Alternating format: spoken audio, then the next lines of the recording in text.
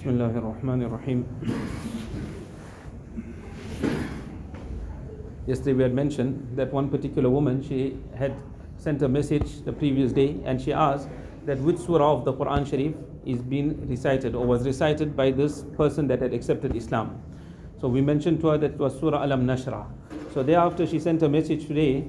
She explained about her mother. She said that her mother was from Mayville, from the Mayville area. And she said she passed away at the age of 93. But her mother in her young days, she always kept friends with the Muslim people. And she spoke so much about Islam. But never did she say that she accepted Islam, or never did she say she was a Muslim or anything of that sort. So this lady says that one day it so happened that it was a majlis in Azadwal. It was Mullah Abdul Hamid Saheb's majlis.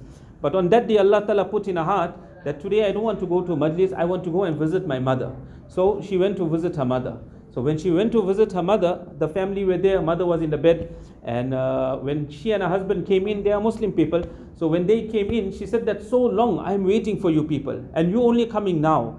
So nevertheless, all the family, they left the room. And this lady was now alone in the room with her son-in-law and the daughter, both who are Muslims. So they started reciting Kalima. So when they started reciting Kalima, she took the sheet that was there and she covered herself with the sheet.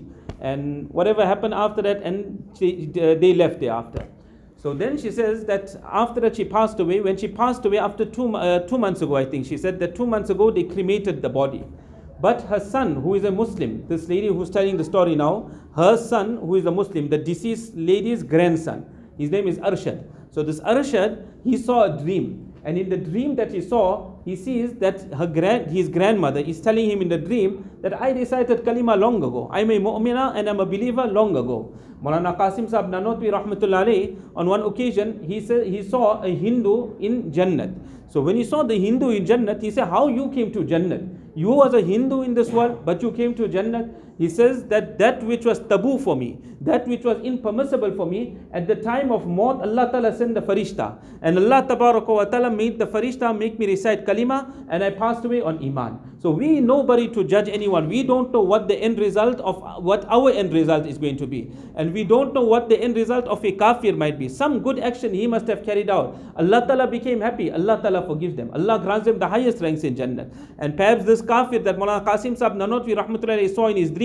this was because he showed respect to the Mubarak month of Ramadan. That he had a restaurant. In India they call it hotel. So he had this hotel. But when it used to come to the month of Ramadan, he used to close it up. So people asked him, they say, but we Hindu, we will buy from you. We're going to eat food. For us, we don't have to keep fast. So what he said that I cannot see that the Muslim people are fasting and we are eating. So on that, Allah Ta'ala gave him Iman at the time of that.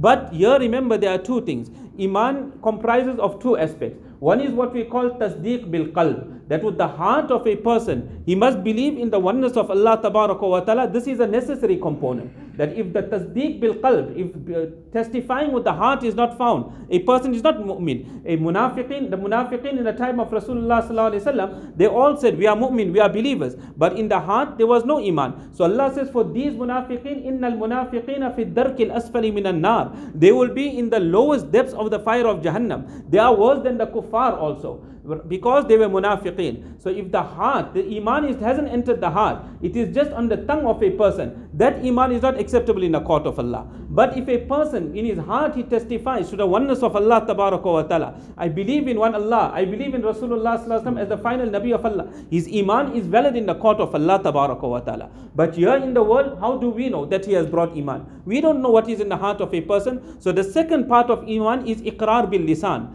So one is tasdeeq bil qalb and the second is iqrar bil lisan. You have to confess with your tongue that I'm a mu'min. When a person will confess with his tongue that I'm a mu'min, now at the time of maut, we know that a mu'min has passed away. Now we can make arrangement for his ghusl, his kafan, his dafan, all this we will make arrangement for. But if a person didn't make iqrar bil lisan and he has to pass away, then we cannot make arrangements according to Sharia like how a mu'min is buried. But if the iman is in his heart, on the court of Allah is accepted. Tomorrow he's going to enter into Jannah. We'll wonder how is he entering into Jannah, but he has already brought iman. So here also this young boy and this young girl, this husband and wife, both have brought iman. When they brought iman, now the wife tells the husband that just as my appa had advised me that don't expose your iman to anyone, I am also advising you the same thing. that you also don't expose your Iman to anybody. Keep it a secret. So the husband, he kept it a secret. He never informed anyone about Iman. But nevertheless, his father was a very, very wealthy person. He was a Hindu person, very, very wealthy. And they had a thriving business.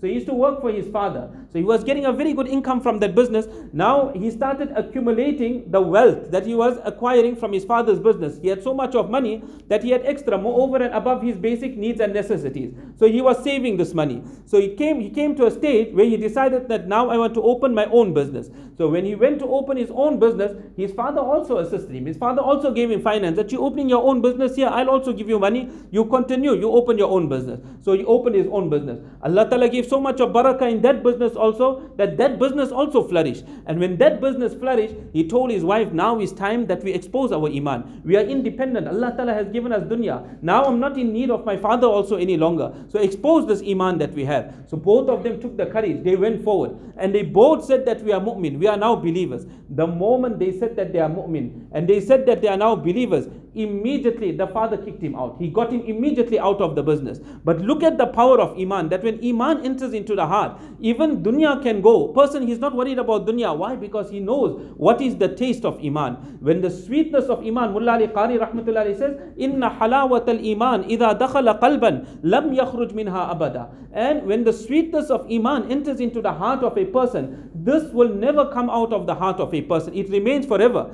And if the sweetness of Iman will remain forever in the heart of a person, at the time of death and at the time of maut, he will read kalima and he's going to leave the world. So they said that let that business go. So his mother sided with him. So what the mother did, she had one property. So she transferred this property immediately onto her son's name. Though the Hindus, they found out that this property also has been transferred. So they immediately, they turned against him in regards to this property also. To such an extent that they took this matter to court, that this property must now be returned. It cannot remain with this boy any longer. So on one side, he went through a lot of difficulty. He was thrown out. On the other side, we find that the girl from her family, her father who was a staunch Aryan Hindu, he sent his son that you go and talk to your sister and bring her back into Hinduism. So this man, he now came to speak to his sister.